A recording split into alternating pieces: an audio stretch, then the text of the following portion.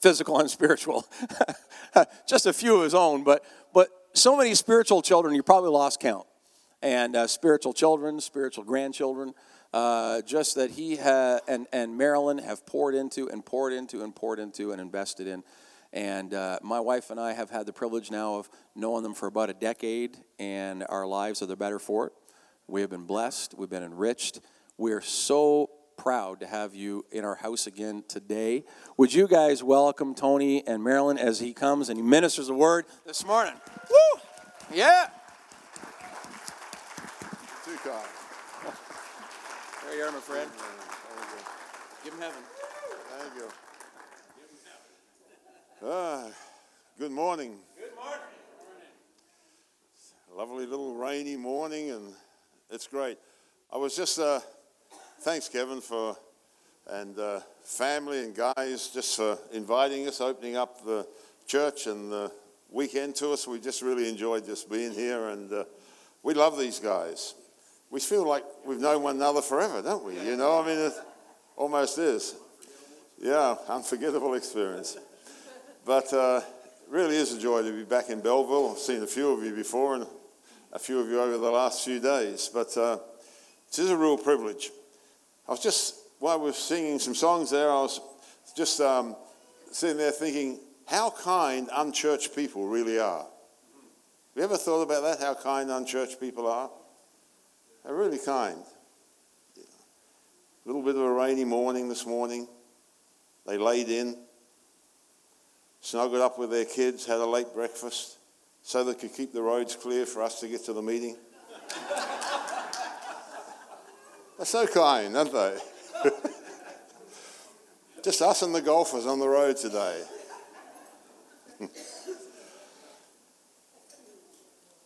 One message said it's how we see it, isn't it?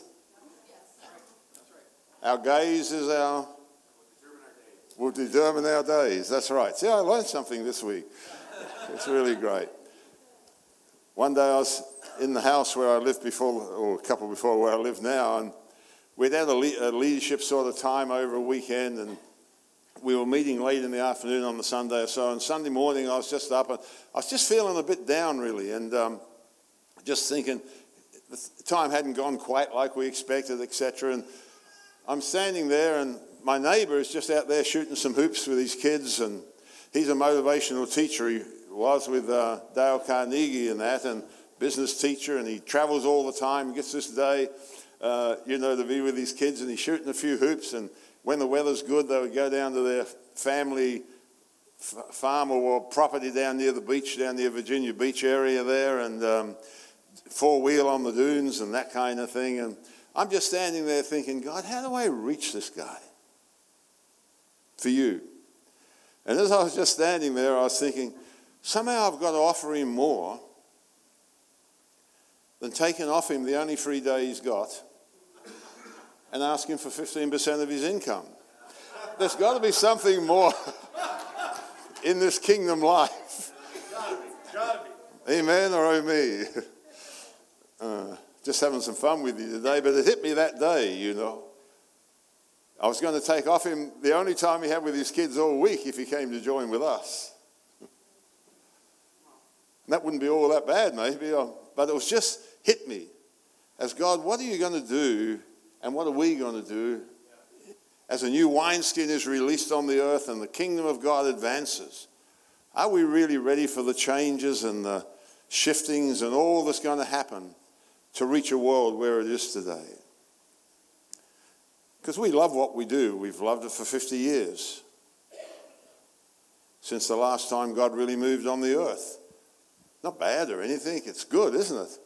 It's great. We love it because we love one another, and it's good to get together and get the hot coffee and worship some and hear the word, and we're family here. But to really bridge the gap down in the nation where I live now, in the USA, don't know what it's like here, but I guess it's much the same. We're going through such a developing, changing culture that life will never be the same again now. And I want to share just a little bit about some of that this morning with you. Are we ready for what's to come? And are we ready for the shifts and changes that are going to need to be here as the kingdom advances to shift the world? We've had a wonderful few days together talking about kingdom grace. We've gone from Genesis to Revelation. We've gone through the covenants and back again, and it's been wonderful. Understood something of his heart for us.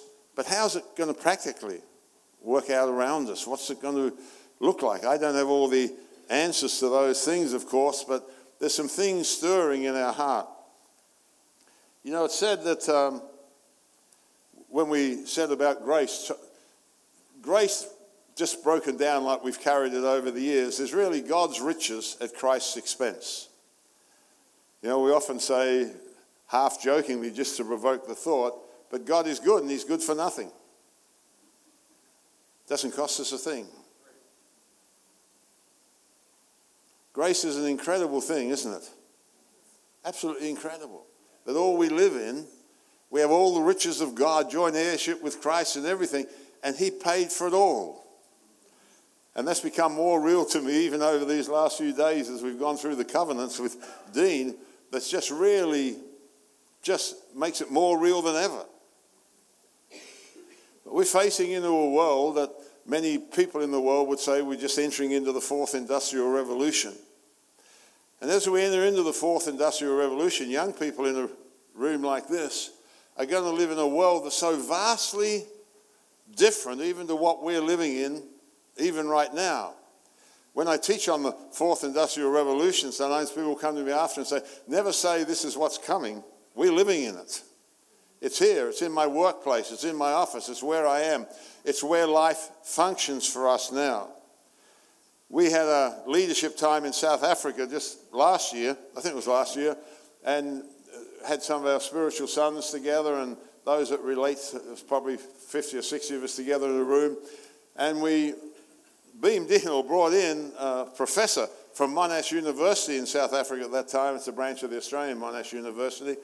And just to speak to us on the fourth industrial revolution. At the end, he simply made this statement. He's a believer, but he made this statement. He said, the great danger we face in the church is the world has shifted into the fourth industrial revolution, and the church is living somewhere between the second and the third. As a professor that trains on this in university, that shook us. It's unbelievable. Some estimate that in the USA, the fourth industrial revolution, or AI as we sometimes say it, artificial intelligence, that will probably replace 47% of USA jobs in the next few years. Are we really ready as a church for what's coming? Are we really ready to face the real issues, or are we still somehow just hovering around something that the world's no longer there? It's going to be a tremendous challenge to us, because the last time it was like it was 50 years ago or even beyond, when major things shifted globally. And, well, I won't go over that. We did that the other night a little bit. One man, just secular, writing on it, not as a Christian, I think, said, in this fourth revolution, we are facing a range of new technologies that combine the physical, digital, and biological worlds. These new technologies will impact all discipline, economics, and in industries, and even challenge the ideas about what it means to be human. And what we agree with or disagree with or say it's this or that, the reality, it's upon us. And God's called us to reach this generation. It's going to be an incredible challenge, because with this goes along, and as I'm just sharing out of my heart with you today, we've gone through lots of scripture over these last few days. But with it, we are seeing a generation on earth form that is going to be the loneliest generation that's ever lived on the globe, particularly in our Western culture. Some of us, even as parents and grandparents, have no idea where our kids and grandkids are living. In their minds, their hearts, their technology, and everything around them, we think we understand at the times. I remember early days in ministry, even up to a few years ago. I would sit and meet with youth that sometimes just sit on the floor. I love to meet with kids and young teens and people and just sit on the floor and let them ask questions, anything they want about the kingdom or life or anything. few years ago when we used to hang out after services like that, they'd ask you questions like this. If I listen to this kind of music, can I still be a Christian? If I go to this kind of movie, is it okay? Now they ask you, if I commit suicide, am I okay still? Something's happened out there. We have no idea. Sometimes it's good just to hang out on the floor with kids and let them tell us what's really happening, where they're really at, how they feel so lonely, misunderstood, uncared for, all these kinds of things. When you just look globally at what's going on, it is quite incredible. You know, there was an article, a lot of things, one of my spiritual sons write articles and blogs and things, and he wrote one on the loneliness out of Great Britain. You know, Mrs. May, who in a few weeks will no longer be Prime Minister of the UK because of the Brexit situation, but is a wonderful woman, really, a godly woman. And but the loneliness of Great Britain became such a real thing over the last 3 or 4 years. She actually, just over a year ago, appointed a minister for loneliness to deal with the issue nationally. As a part of a portfolio that the Minister of Health was carrying, but just to identify it and define it. It's unbelievable. As we get into the Brexit situation in Britain, Jo Cox, who was a young Labour politician, a young lady, just saying that, just on the thing, was brutally murdered, really, at a rally on a street in England by an extreme right-wing activist. I'm just simply saying that because of where the political situation was at that time. And Jo had said this, with very good reason, Jo Cox, she said, "I did not want to live in a country where thousands of people are living lonely lives forgotten by the rest of us." In Britain, I'll say it there, I don't know Canada, but Britain has a population of 65.6 million people, and of that number, 9 million claim to be lonely. Always or often, statistics say. Most people over the age of 75 live alone, and this figure includes 200,000 who report not having a conversation with a friend or relative for more than a month.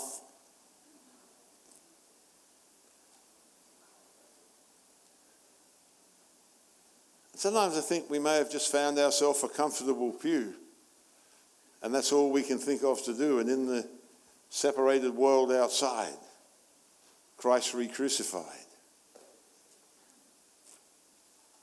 We live in an incredible day for this kingdom advance to happen and the grace of God to be made manifest.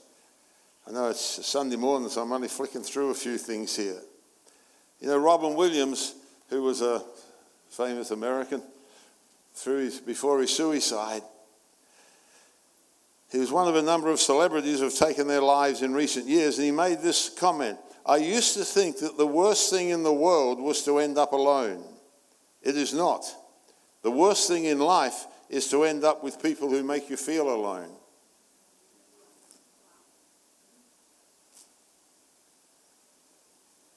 You can come to a church meeting every Sunday morning of your life and go home lonelier than when you came, if situations are not dealt with in heart. Mental illness is often a tragic outworking of isolation and stigmatism culture, but in a recent survey of 2,500 people in Britain, 66% had no one to speak to about money, relationships, or mental health concerns, and led to suicide.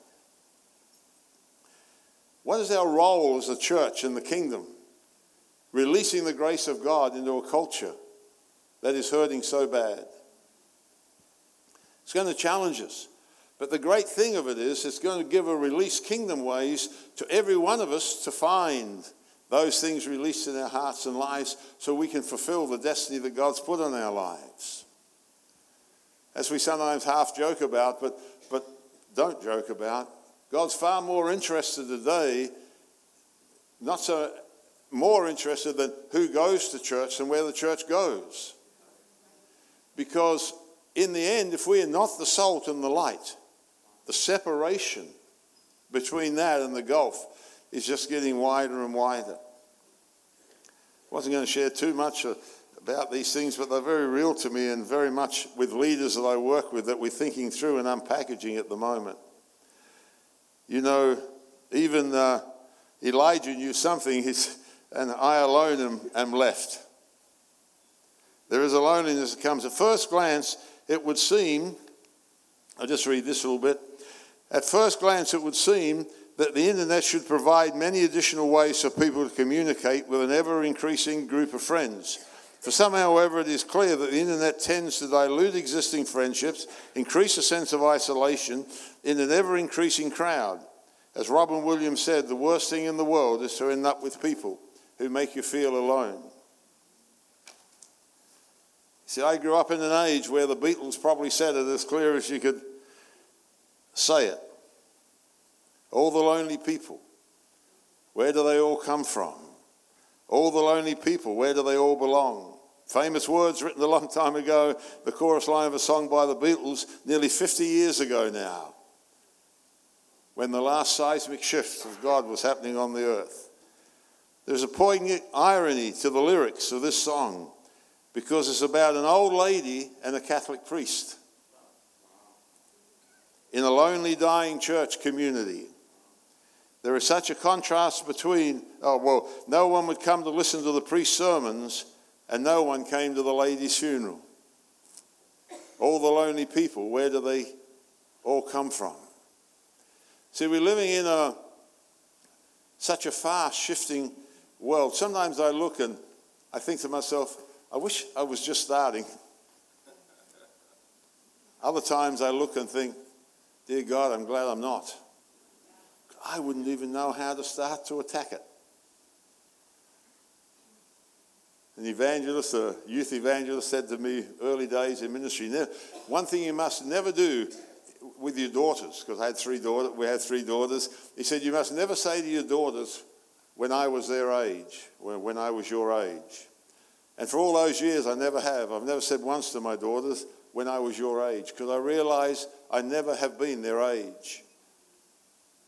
I was their years, but I don't know their age. They've got to find God and the kingdom in an age that I know so little about, really. But I know a value pack that can carry them through their age, the same as the one that carried through ours.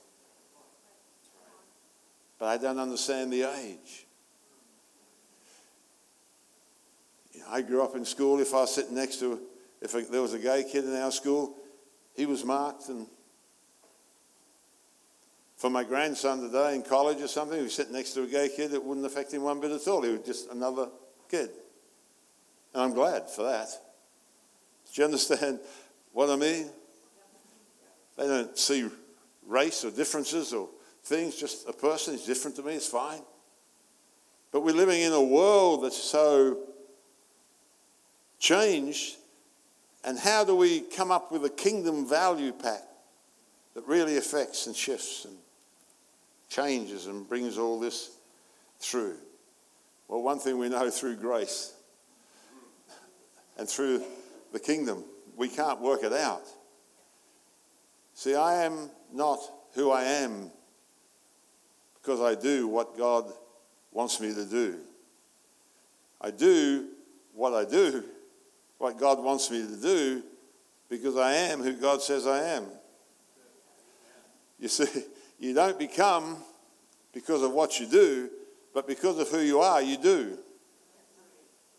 And then you're never doing it under law, you're only doing it under grace and love and compassion. And you go home from the service and you knock on the door of your neighbour and say, thanks for keeping the road clear this morning. No, I'm teasing. But you find reasons for reaching out. We've had a lot to think about in recent weeks and months. I just want to skip through something here and just do something with you. This year, Mara and I, January 1 coming, we've been married 50 years, and Marilyn will turn 70 this year, and I've known Marilyn now for 63 years.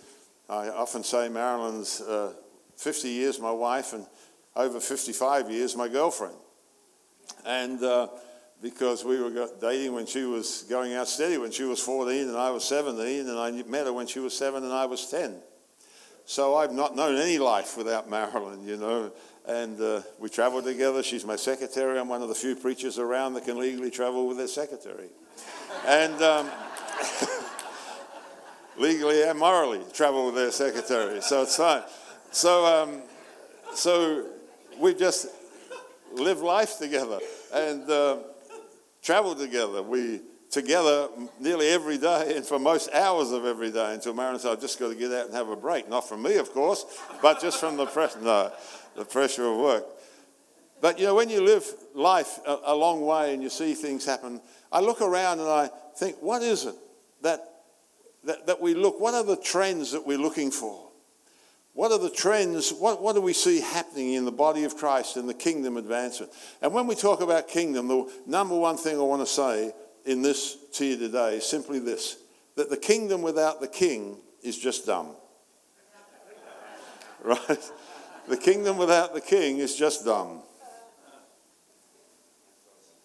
So when we talk about the kingdom, we're talking about the focus of the king, aren't we? And the centrality of his will and his purposes.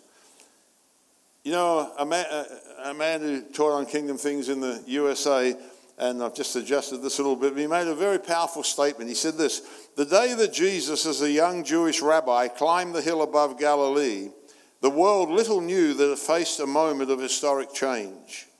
In that brief period, the disciples seated on rocks and grass were the first to hear his gospel of the kingdom, the message by which he single-handedly changed world religion and philosophical thinking.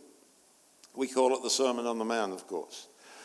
The message, philosophical thinking. Within a few decades, the gospel had turned the world upside down, Acts 17:6 says, beginning with the nation of Israel, which was thrown into immediate panic, to Rome, whose world domination ended and the slavery system abolished. Jesus' gospel of the kingdom brought cataclysmic change. 2,000 years later, that gospel is challenging the very church which it established in the beginning. The greatest call and need on the earth today is somehow for the gospel of the kingdom to get back into the very church it created. That's our biggest challenge. If we was to put a piece of paper around today and write, and I ask you just to write me a short paragraph on how do you live your life in the kingdom of heaven and how does that impact culture as you live it, we might struggle to even know what to put down or understand. Sometimes when I sit around with spiritual sons in the circle, we ask ourselves the question. We go around the room, we ask this question. Since we met 6 weeks ago, and maybe that or a month ago or whatever, since we gathered together then, just share with one another how the kingdom has advanced on earth because you've lived. It's a challenging exercise. And then we just prophesy grace, grace, because if someone says, no, I can't see anything really shift, we say, that's great. This is not a works thing. This is simply encouraging us to be who God wants us to be. Others might say, I see a difference in my workplace. There's a whole atmosphere. Since I carry a reality that I'm a seed sown there, I notice the language is changing around the water cooler. Different things are altering and changing. Why? Because the kingdom of heaven is always seed sown that brings change. God, the kingdom of God is never an oak tree before it's an acorn. Amen. Amen. We live in a culture, we want the tree tomorrow. It's challenging the very foundation of where we are. So what are some of the trends I see as the kingdom's going? I look globally across nations, from third world situations into Western culture. And one of the things we need to understand today, that the main thrust of Christianity on the earth today is not coming from the West. It's coming from the East. It's not coming from the North and the West. It's coming from the East and the South. That's a major shift in the earth, and we've got to be fully aware of and understand. But I don't want to enlarge on that today. But here's just a few thoughts as we just wind out the weekend. One is this. Everywhere I am around the earth, I see an increased hunger for the kingdom message. We began teaching the kingdom message, I guess, about 50 years ago. 40 years ago, anyhow. And you're almost seen as a heretic if you talked about the kingdom of God on earth and something victorious happening here. Now you're almost a heretic if you don't. I remember Peter Wagner saying one time at a meeting that we were together in that the greatest thing over the last 10 years of his life, he said, the greatest thing that's happened in my 50 years of Christian ministry is in the last 10 years, the speed, the message of the kingdom has overtaken the world. He says it's been the biggest shock to him, if you want, of everything that he had been through before. Increased hunger for the word of God. Matthew 10:7 says, as you go, preach this, saying the kingdom of heaven is at hand. Miles Monroe said this, if you preach anything else but the kingdom of heaven is at hand, you're in deception. He said you might be religious, but you're certainly not preaching the gospel. I wouldn't say that. I just quote him saying it. But I know what he meant, you see, because you cannot understand anything else about this life and walk unless you do understand the gospel of the kingdom. And Jesus said, when you go, preach this. The kingdom of heaven is at hand. Heal the sick, cleanse the lepers, raise the dead, cast out demons. Freely have you received, freely give. There's something of a message that grips the heart. I was sitting with some spiritual sons just Friday night, just gone, a week ago. And we're just sitting there together. And I said, you know, we travel together. Could we all, in 5 minutes, if someone came to us, really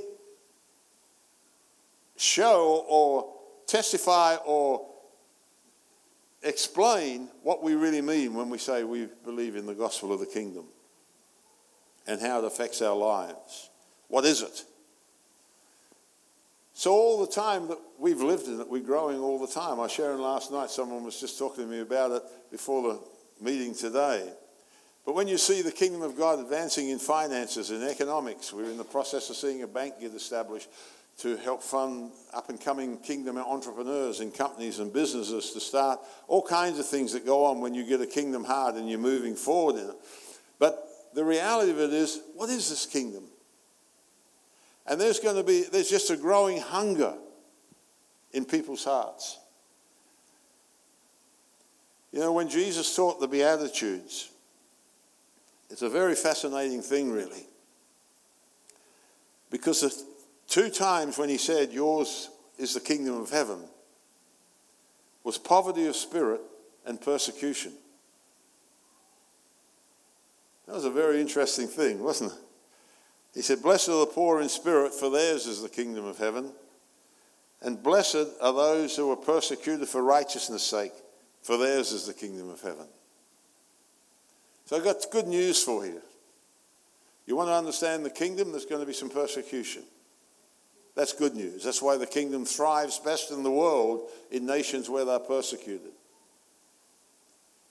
I remember being with a meeting of Chinese leaders at the height of their persecution one time, and one young guy stood up and someone said to him, as the West, what can we best way serve you? And the young guy looked at us and said, stop praying for persecution to be lifted off us. Because it's made us who we are.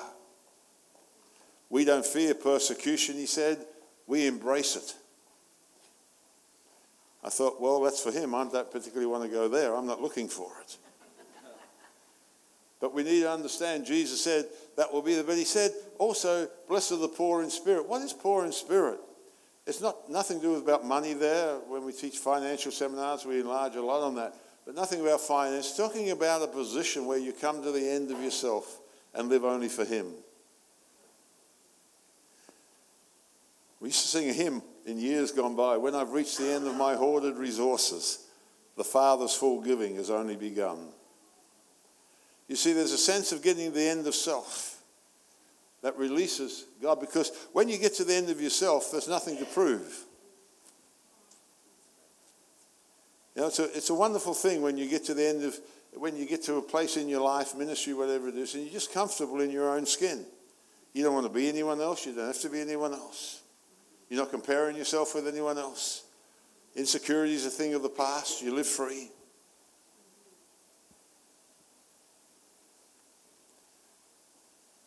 What comes when Kevin was sharing around giving this morning, you know, and he talked about the 3 men with the 3 talents that were given to them. It's an interesting thing that the talents were never theirs. They always belonged to the Lord. They weren't theirs. But that 3rd talent guy, he challenged me for years of my young ministry, in early years. What did you do so wrong, God? I mean, he only kept it safe. Dug a hole, walked around it. And you said he ends up where there's weeping and gnashing of teeth. Not sure where that is, but it does seem a step on from the dentist.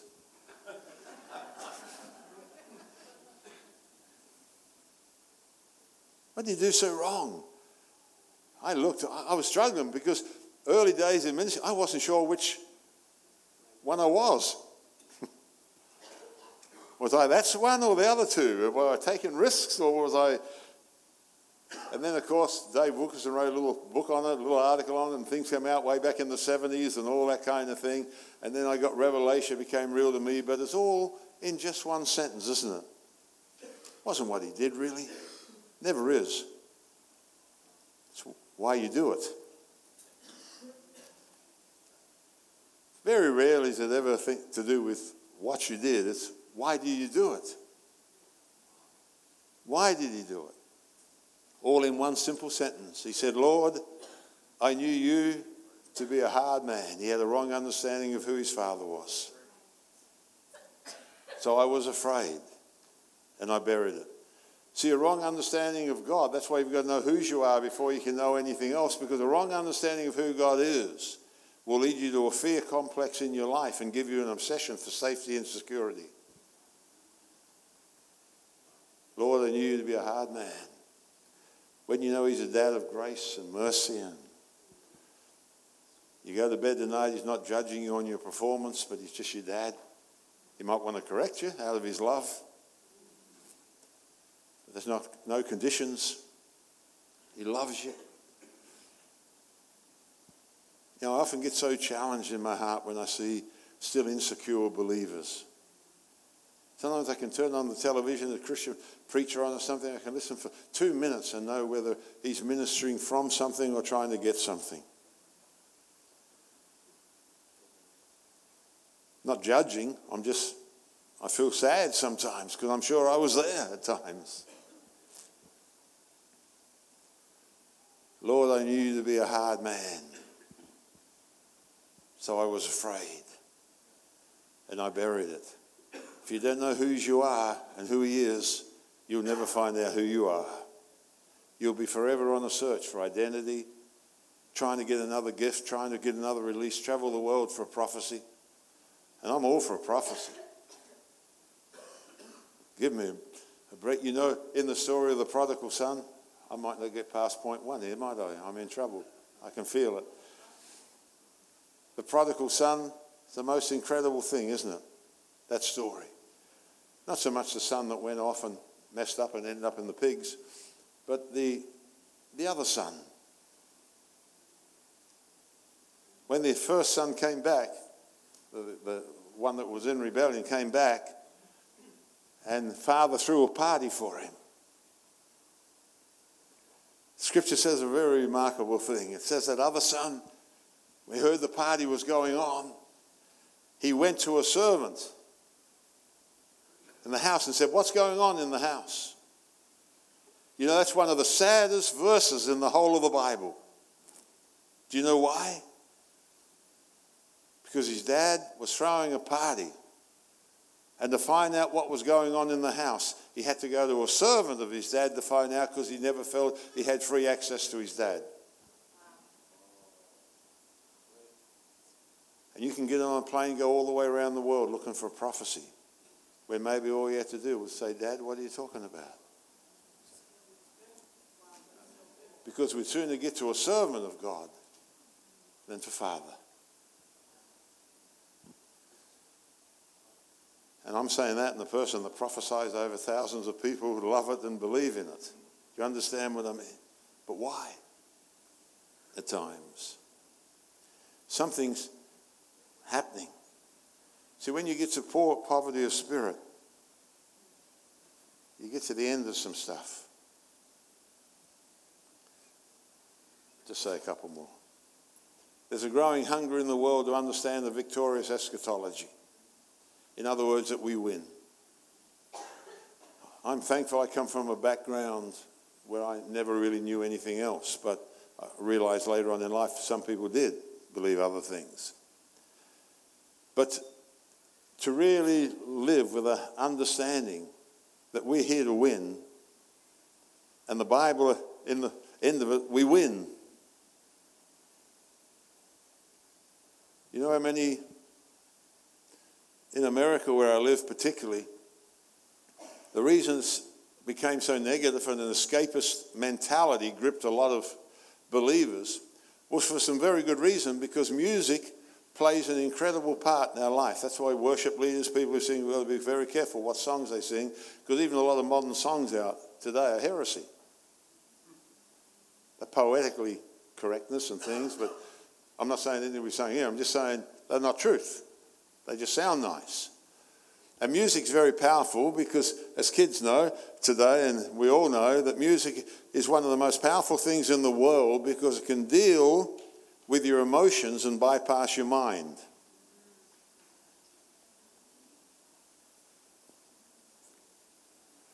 I could tell you stories on that.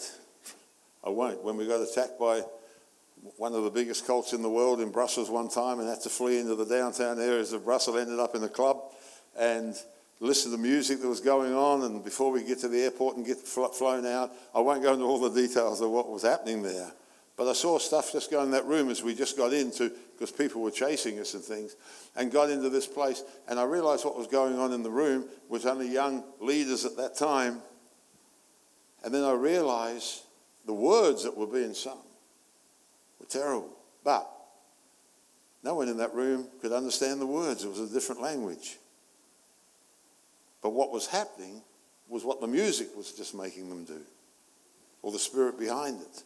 So it's an incredible, powerful thing, music, isn't it? It's very powerful. It can determine it. So in America where I live, a lot of early Christian gospel music came out of slavery. And as it came out of slavery, it was great, you know. Swing low, sweet chariot, coming forth to carry me home. As we cross over, you know, the River Jordan, there will be in the sweet by and by. And for them, for the slave, it was absolutely correct. They could not have one potential, even glimpse of freedom while they were here. They were owned, treated badly, many of them. I'm not making the statements here, just saying what it was. So out of their cry for freedom came these songs. And I live in a nation that built its theology on it. Yeah, when we leave here and get over, we cross the River Jordan, get to heaven, it will be in the sweet by and by. Everything will be great. But most of this book, the Bible, it's not about when we get there. It's about living here. It's about the kingdom coming to earth, not us going to heaven. It's about the world changing. It's about life here, because we live with an incredible hope. We win. Amen. And one of the great trends I see on the earth is just a growing awareness. However it all ends in the end, I'm not one who can cross every T, dot every I, what's going to happen in every situation. But the overall narrative is we win. There's going to be an increased shift, and I want to say this, and I normally would only say this in leadership, so I'll say it just generally. But there's going to be an increased shift from church planting to kingdom planting. And I'm not going to enlarge too much on that, but that's one of the trends that I see. That when we go to a town, a new area, a suburb, we ask ourselves this question. Not so much, God, will I plant a church? We do that in our Church of the Nations family because we don't want to just put our flag up everywhere. We ask a different question. We say, God, for your kingdom to come to this area, What do you want to do? I was standing in Honduras, up on a mountain one time, looking over a slum. I was standing there with a spiritual son who's a very mature man, and he looked at me and he said, "Dad," he said, "Tony," he said, "You as my dad and me as a son, with what we now understand as we walk this walk now for so long, if we wanted to see something happen for God down in that slum, what would we do?" And as we looked at one another and said, "We're not going to rent a hall, hire a band, and try to get a few people to rattle around in the building while we sing a few songs. We're probably not even going to start a church in a home, because there's not many homes. They're mostly just huts and they're broken. Maybe we start a medical clinic. Maybe we'd start something on financial advice. Maybe we'd do something on upliftment. Maybe we do something on how, from an entrepreneur place, to start to do something with the employment situation. The end result is there's going to be a community of people raised up. We'll call it the church, and to govern the affairs of what's going on, whatever that might look like. But what is our goal? What is our aim? Our aim is to say, "Your kingdom come, Lord, here on earth." We're going to have to think through some of these things. Another trend I see that's very powerful, well, there is a disdain for religious systems, and we're going to have to wrestle that through. I won't go into that one too much. But the increased hunger for authentic Christianity is another great cry out there. People don't want the theory. There's a young generation alive today that doesn't want just the theory. They want it to work. It's got to be real. It's got to find its existence. The last time there was a seismic shift on the earth 50 years ago, the charismatic movement, the Jesus People movement, then all the waves of blessing that's gone through the 50 years since, mostly it's been about us, how we get blessed, what God has done for me. This time, it's going to be about them. Him and them. It's going to shift. It is shifting. The trends are strong out there already. I can talk to young people today, and they love to get touched by God. If they get hit to the floor and laugh, if there's some gold and some oil.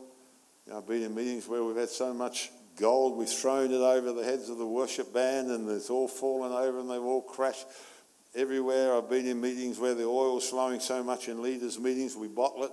And from 10 years ago, I've still got it bottled. The oil flowing so much. I've been in meetings where I've walked around, a man who has a flow of oil follows through me, holds his hands over my hands like this, fills my hands with oil, and as we throw it over people, they just get healed. I've seen a lot of things.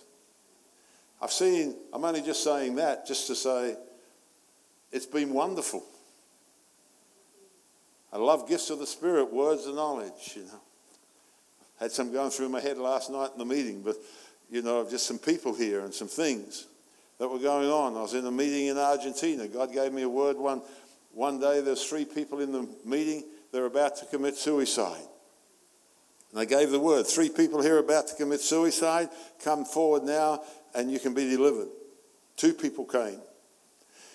And I'm not a shouter, but I shouted a bit. I said, there's a 3rd person. As I did, the doors at the back of the building open. In walked a woman, walked straight down the aisle, came to the front, opened up a purse or handbag, took out a gun and gave it to me. Said, I was on my way to commit suicide and you called me in from the street. So I've seen a lot.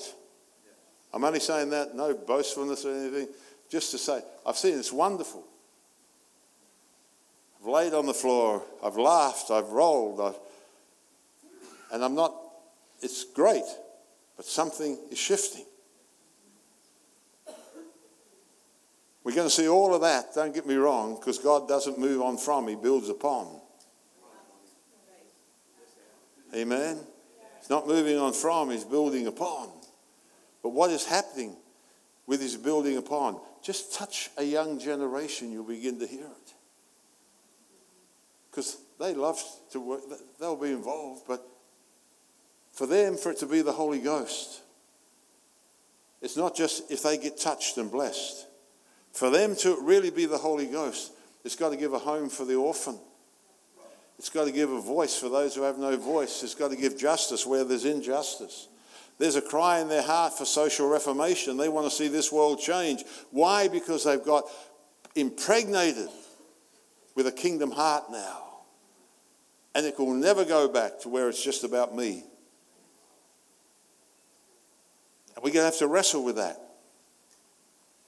Because what turned my generation and those who are 40, 50 on in a room like this, what turned us on a lot may not turn them on in the same way. And you might wonder why they don't want to come to a service or a thing we're doing. It might not be because they're backsliding. It might not be because they're not even hungry. It might be they just don't get it anymore. And their eyes are seeing something different. It's a great challenge for someone who's as old as me, and I'm old. As old as me, is to realize I can't bring the answer to that anymore, but I can help father a generation who can. And if I'm going to help father a generation who can, I can't father them to do it the way I would like it done. I've got to father it in a way that releases them into their destiny.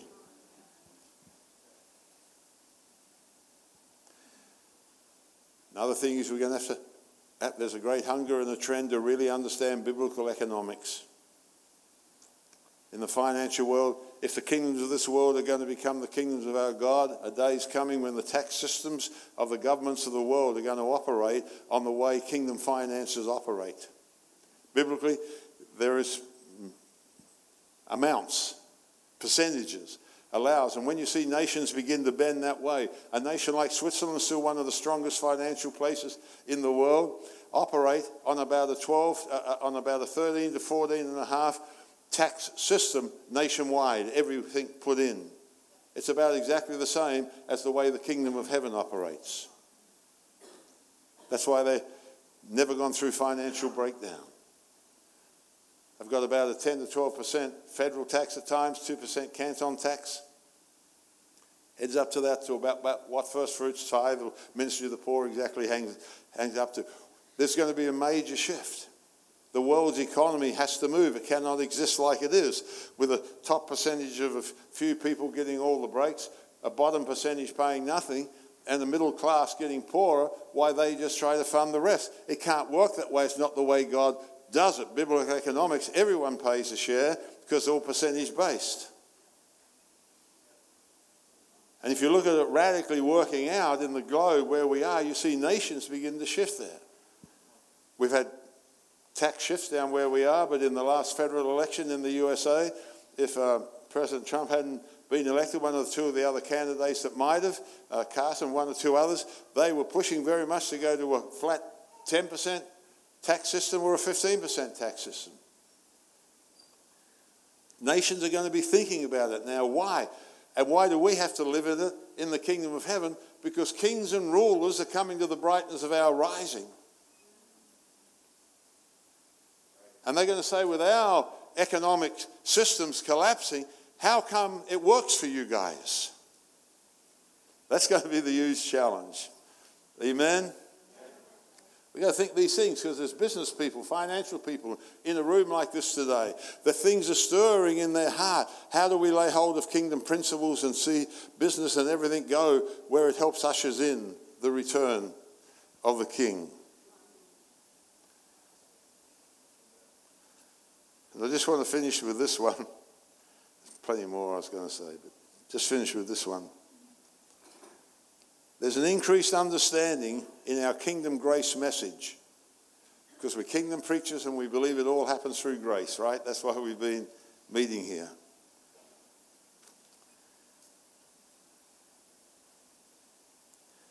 The increased understanding that although our salvation and our life is not by good works, the outworking of the kingdom is. Not through effort, not through striving, like we've learned over these days. But we're here to do good. We're here to make a difference. We're here to bring change just in our life.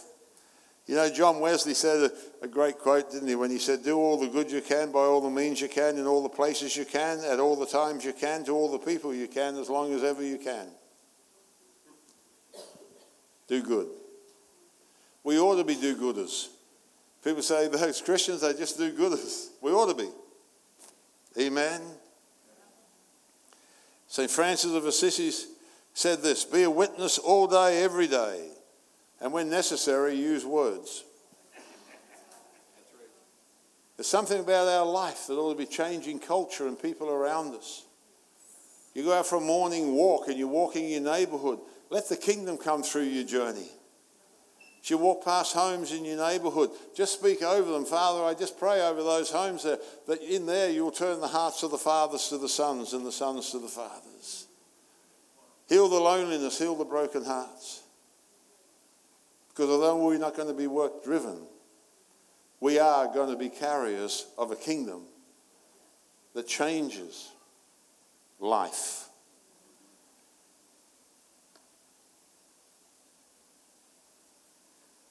Acts 10:38, the greatest grace time the church ever knew, said how God anointed, quoting Jesus, it said, how God anointed Jesus of Nazareth with the Holy Ghost and with power, who went about doing good and healing the sick that were oppressed of the devil, and God was with him. There's just something about that double release of the Holy Ghost in our heart. Like it said about Jesus then, he was anointed with the Holy Ghost and with power. It's a wonderful thing. The disciples were with Jesus one day when he breathed on them and said, receive ye the Holy Ghost. And then he said to them, now go to Jerusalem and get power. They were anointed with the Holy Ghost and with power. And he went around doing good. See, your world changes. Not because you think, oh, if I don't do this, God can't love me, or I just get under legalism and bondage, but just to have a heart to bring change. To be able to walk into your place of employment, like I said the other night, tomorrow morning, into your college, into your school, wherever you are, to walk in there and say, for God so loved this place, he gave it me. I'm a seed of the kingdom sown here. And because I'm here, a tree of righteousness is going to grow. Because God sowed an acorn. And his name was Tony, Mary, Fred, John. See, I want to just encourage you as we wind out these days of meetings that the King is coming. And he's coming to a kingdom prepared for him. And it's going to manifest every grace of who he is as we live so totally, fully, completely blessed in the Abrahamic covenant we've been born into. Amen? Amen. So I want to believe with you today. It's time to go. The anointing that's just on some of your lives. The calls. I'd love to sit with some of you young ones and say, what is it that motivates your heart? What do you dream? What do you want to be? I just love when I see you. You're such an inspirer. I'm just talking about your daughter. It's okay. But inspirers around the room. It's dream time. Dream the impossible dream. And then prophesy over it, grace, grace. Watch God. When Mara and I set out to go to the Salvation Army College to train in 1970 for 2 years, 3 couples left our church at the same time. And people said, Tony and Marilyn won't make it, they'll be back.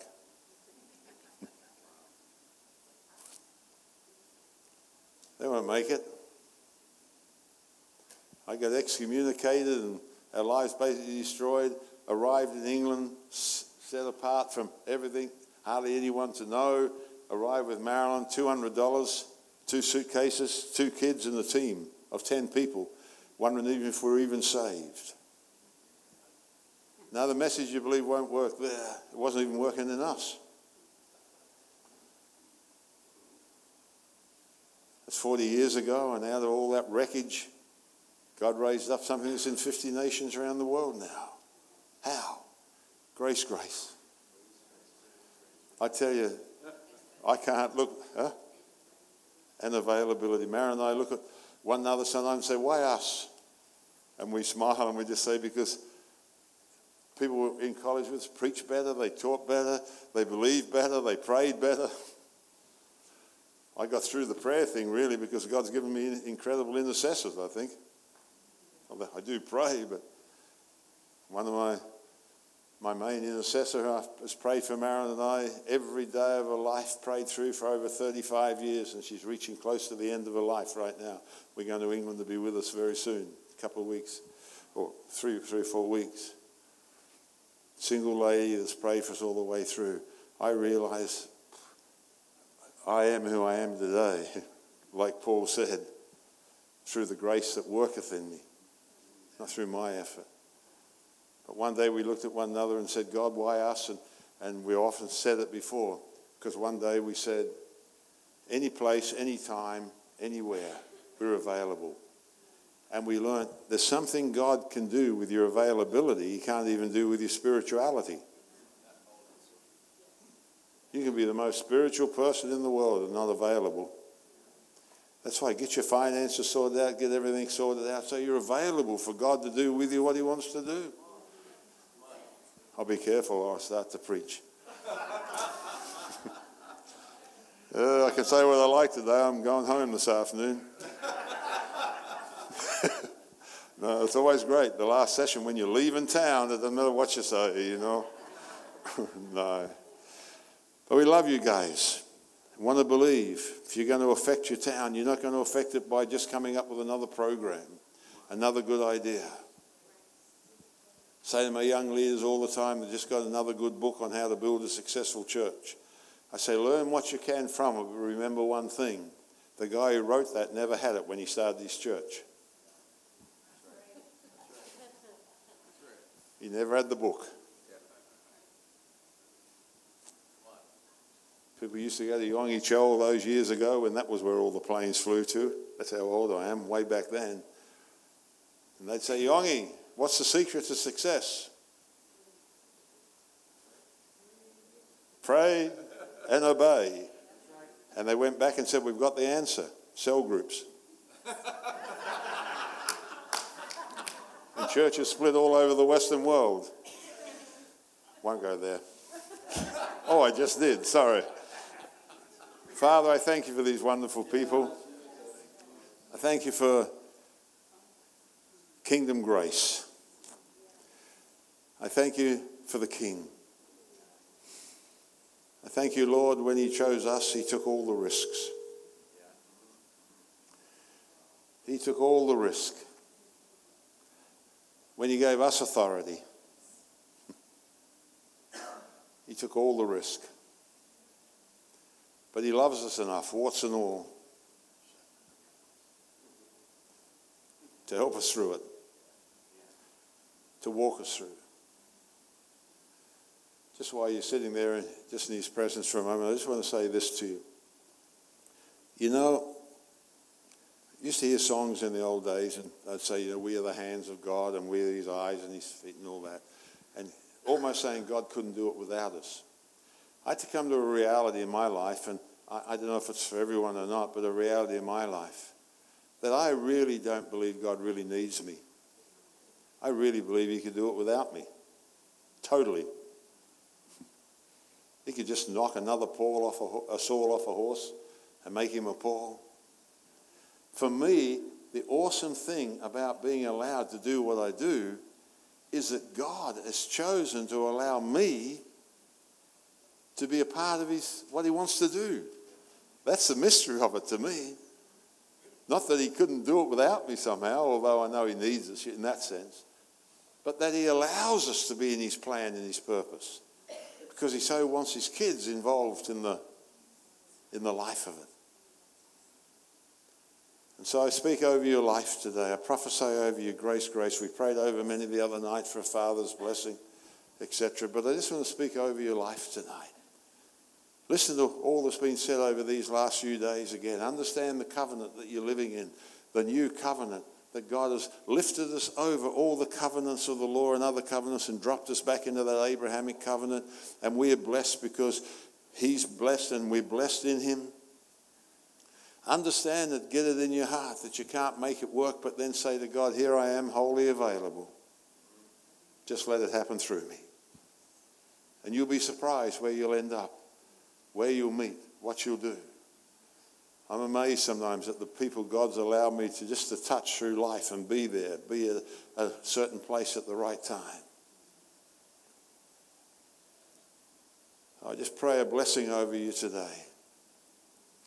Pray a father's blessing over you. Not that I'm the father in the house here, but just to pray a father's blessing over you today. That you'll always keep your heart wide open. Let his revelation burn within your heart. Take seeds and let them become trees. Let the kingdom grow. And continually, forever declare, Father, let your kingdom come. Let your will be done on earth as it is in heaven. Be blessed. Amen. Amen. Praise the Lord. Amen. Stand with me this morning. Tony and Marilyn, as I said on Thursday night, God has used you. Why you? Because God always takes the path of least resistance. And you guys have just opened yourself to God and said, here am I, use me. God said, deal. I can do that. And the good news is that he will do that with every one of us. Amen. We pull out the stops, remove all the obstacles. God says, I can work with that. I can work with that. Father, we thank you so much for this amazing time we've had together today. We thank you, Lord, for Tony and Marilyn and the way that you are using them around the world. Father, we thank you that we've had the privilege of having them here again in our house. Why do we get to be blessed like that? Because we have made ourselves available for them to come. And, and so they're kind of like Father God. They're saying, yeah, I'll walk through that door. It's open, and the resistance is not there. I'm there. I'm going to pour out my heart. So, Father, we thank you for that, and we thank you for your blessing released through them today. We pray God will take everything that's been said and Father, that has been imparted this weekend, and Lord, that we will water it, nurture it, cause it to grow in our hearts. In Jesus' name, amen. Amen. Have an amazing week. Corporate prayer Tuesday night. Don't miss it. God bless you.